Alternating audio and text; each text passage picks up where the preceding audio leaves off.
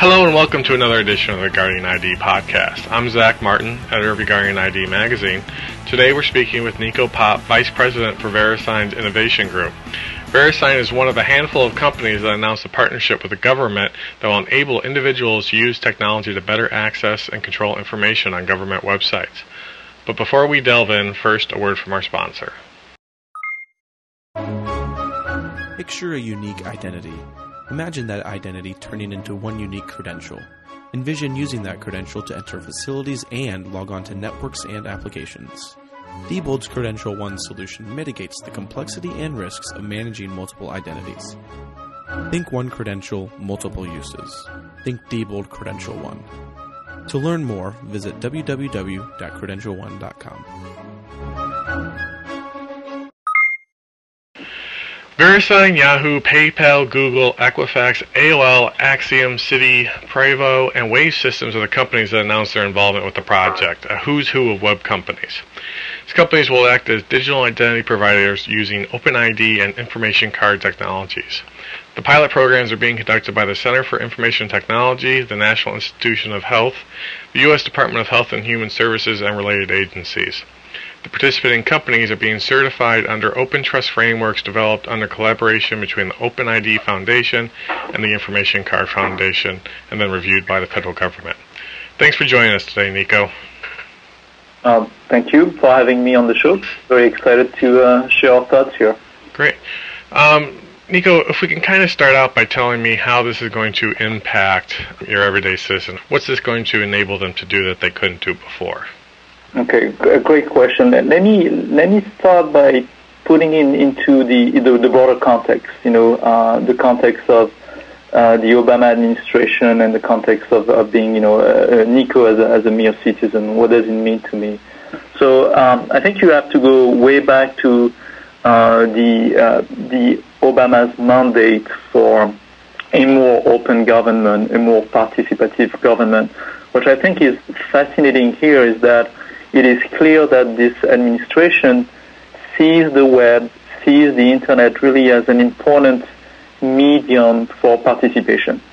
So I think the clear intent here is to enable all the government websites to unleash the government data to enable citizens like you and me to get involved with the larger issues, the issues of healthcare, the issue of energy, the issue of education, and to leverage, the web, the website from the government. Clearly, you have to deal with identity. You have to enable people to come in, to comment, to agree on things, to debate issues, and that's really what is trying to be achieved here by enabling people to use their everyday identity on these government websites. So that's kind of the high level, right? It's an intent. It's this concept of open government, open participation on civic issues by using distributed identity. Now, concretely, what does it mean? I think Chris Messina actually had a couple good examples on that. So one of the websites that is going to be part of the pilot is the National Health Institute website. So what can you do on that website? So imagine that you just discovered that you had a disease such as cancer and you want to start doing some research. You may want to start doing some research, at work. You'd like to save some of these results, under your own account. You don't want to register there, right? You don't want to create a new profile. You don't want to create a new name and password. So you want to be able to reuse your OpenID, maybe your Yahoo OpenID, your VeriSign OpenID, your Google OpenID. And then you want to go home and continue the search, and over time, add more information. Maybe you want to ask questions, within one of the fora to other people that have had such disease and understand the type of treatment they followed. And maybe you want to keep your anonymity. Most likely, you want to be anonymous in that process, yet you want to interact. So the idea of being able to interact with all these government resources, all these government websites, while keeping your anonymity and reusing, not having to create new credential, not having to register again, that concept of convenience is really at the center of the discussion. So that's one example. And another example for me is I'm an avid sailor, and that's because this is at the government level, but you can see how this can really go from the government to the state, as well to the cities. There's a clear intent here to have a pilot, learn from the pilot, and then generalize from the pilot across all the properties. So so the other example for me would be on the weekend. I love selling. I love going to Angel Island. I may want to reserve a mooring or a campsite for the kids.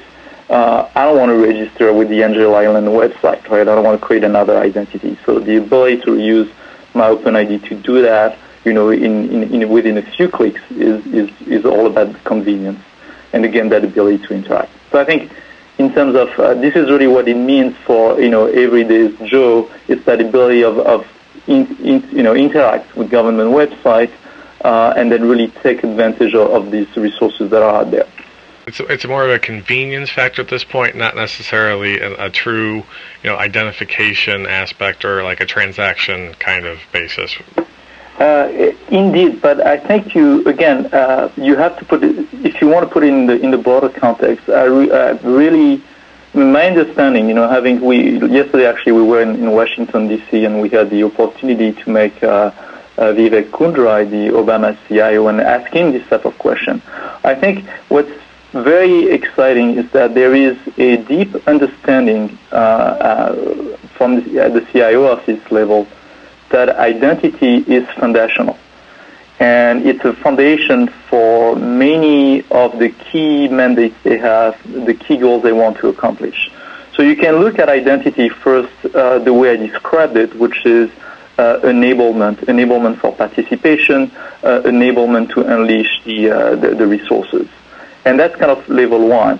And that first level is really an opportunity to learn and, first of all, to train users. Users like you and me, we are savvy, we understand OpenID, but non-technical users don't know today that they can actually start using the identity that they have at one provider across multiple websites. Right. So the first intent there, I think, for them is to train the user around something which is fairly seamless and, so around through convenience, if you want, and participation and anonymity, right? Because there's a lot of concern, there's a lot of learning to do about privacy and trust framework and security.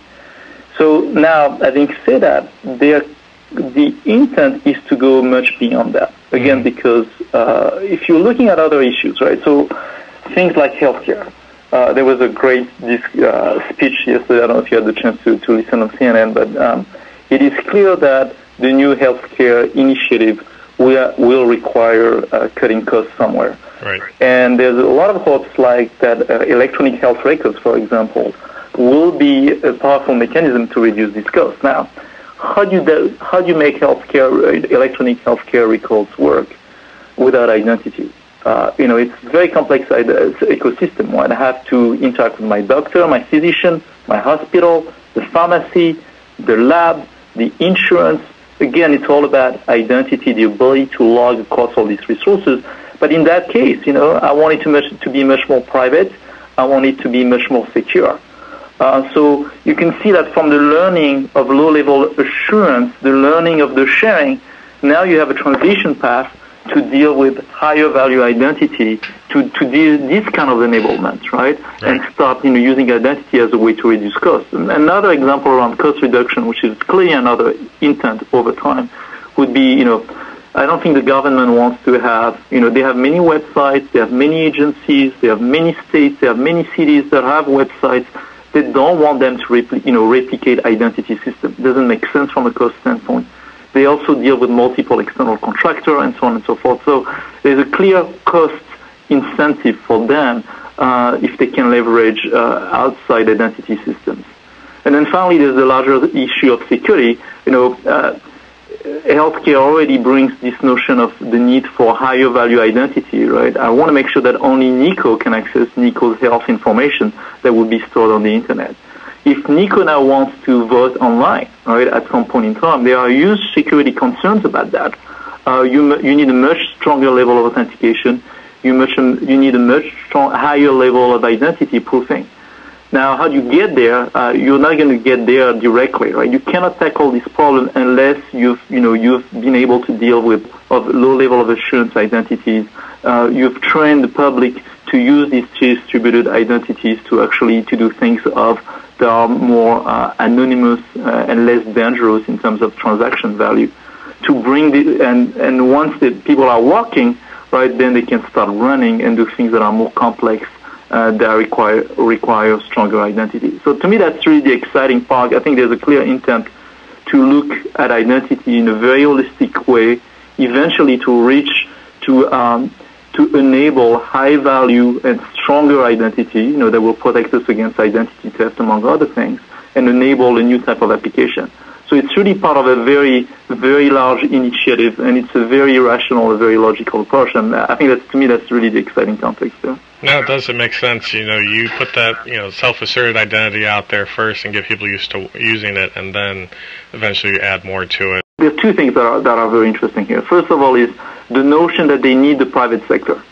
I think there are two reasons they need the private sector. I think first, there is so much sensitivity around my identity as a citizen, right? Do I trust the government with a complete identity at this point in time? It's a new concept, right? So really leveraging external trusted third parties that consumers are accustomed to interact with on the internet is a very good idea, right? In terms of bringing the flow of people and bringing the trust to give enough courage to people to experiment, right? So that's one thing. The second thing is around picking open technologies versus creating a new standard, creating a government-driven technology or approach. Basically, looking outside in the private sector, in the public, to see what are the technologies that are having traction and that are based on open standards, that are based on open source technology, so there can be a multiplicity of providers. I think is a very coherent and a very good approach as well. How long is the pilot scheduled to go? Is there an end date? Well, the pilot is being announced today, or yesterday was announced yesterday. We're all in beta testing. We're refining, debugging all the interactions. We believe it should be live to the public around September. It should go for several months. I don't have the exact timeline in mind. It will go for several months. We will, the intent there is to measure, to really learn about get user feedback on the user experience, get user feedback in terms of participation and concerns around privacy and security. So it will probably go for several months. And, if we are successful in terms of engaging the public, I think what you'll see is a rapid adoption around many other properties across the government. Okay. And you see this eventually, kind of, if everything goes well and everything's successful, going to some sort of maybe higher assurance identity, where it's not just a self-asserted identity, but it's absolutely. I think clearly that's the intent. I think this is the typical crawl, walk, run exercise, and to me that's the exciting part, right? Because identity is about enablement, and to enable these other forms of interaction, we're going to need to be really buttoned up in terms of privacy. Very important to all of us. We're going to need to be buttoned up in terms of security, and users will have to be trained, right, to actually to use these new services, to understand that new user experience, right, this new paradigm. It's not intuitive. So there's a clear intent there, and I think that's actually a very practical, pragmatic way to get where we all hope to be a few years from now. Do you think we'll ever be at a point where there will also be a token or a biometric component to digital identity, or is that kind of too far off in the crystal ball? I think, it could be an option. Somebody gave me a great example, which is the seatbelt. Like when you think of security measures, very often they are initially rejected because, they create inconvenience. But over time, the public start taking charge of their security and start understanding they have a real incentive to protect themselves. And to me, the seatbelt is a good example. I remember when the seatbelt, my dad had a seatbelt in his car, but he would never wear the seatbelt in his car. Today, if I try to go somewhere with my kid in the back, there is no way I'm not wearing my seatbelt. The kid will not even let me drive, right, without the seatbelt. So I think that sometimes these things take time, but as people, and actually the very powerful thing about this OpenID is this concept of user-centric identity, where the user takes charge of their identity. They are the ones who decide how much they want to disclose, if anything. They are the ones who decide the level of security. And as it becomes possible to have, more interesting types of interaction, a higher value type of interaction, I think they'll get educated in terms of the risk and the need under some circumstances, right? Maybe when you pay, maybe when you vote, which are not, daily events, but infrequent events, to have something that will protect them, right? And that's where you could see biometry. That's where you could see different form of token. I mean, could be tokens embedded in cell phones, could be tokens embedded in credit cards. It could be out-of-band signaling and code and so on and so forth. But I think the security measures will be much easier to introduce once you have killer applications that drive them, or like healthcare, right? Like voting, right? It's really the application that creates the need for security. And once you have the identity in place, the application will follow, and the application will drive the need for more security and probably the use for higher form of credentialing. I think there are reasons to applaud. From all the things I heard yesterday and the last few days, I think there's a very, very interesting intent here, both as a citizen. This concept of open administration, open participation, I think is a fantastic concept. It fits the Obama administration so well. It's very consistent with what we heard, during the campaign, obviously. So that as a citizen, really true reason to be excited. As a technologist, I think it's very exciting for OpenID. I mean, it's a huge recognition. In a sense, it's potentially the first very large relying parties that are being deployed. So far we had seen a lot of companies wanted to be identity providers, but very few large sites saying, I want to be a relying party. I want to accept these identities. This is what we're seeing here. We're seeing, the government saying, we want the government sites to be relying parties and accept external identities. Very exciting. If you be in the identity and security space for years, it's a significant event. Could be a historical event. So, again, as a technologist, I have to applaud. And then finally, last but not least, I think as a very fine employee and as a person who have been working on identity issues at VeriSign and building security and identity services, we feel, I think, particularly privileged and honored to be part of that initiative and being part of that pilot. Great. Well, Nico, I'd like to thank you for joining us in this latest edition of the Regarding ID podcast. Well, it was a pleasure, and I hope that a lot of you listeners will register if they don't have an OpenID from one of the supporting providers, and they will test the system in September, and then they will drive the success of the pilot. Great. Thank you. Thank you.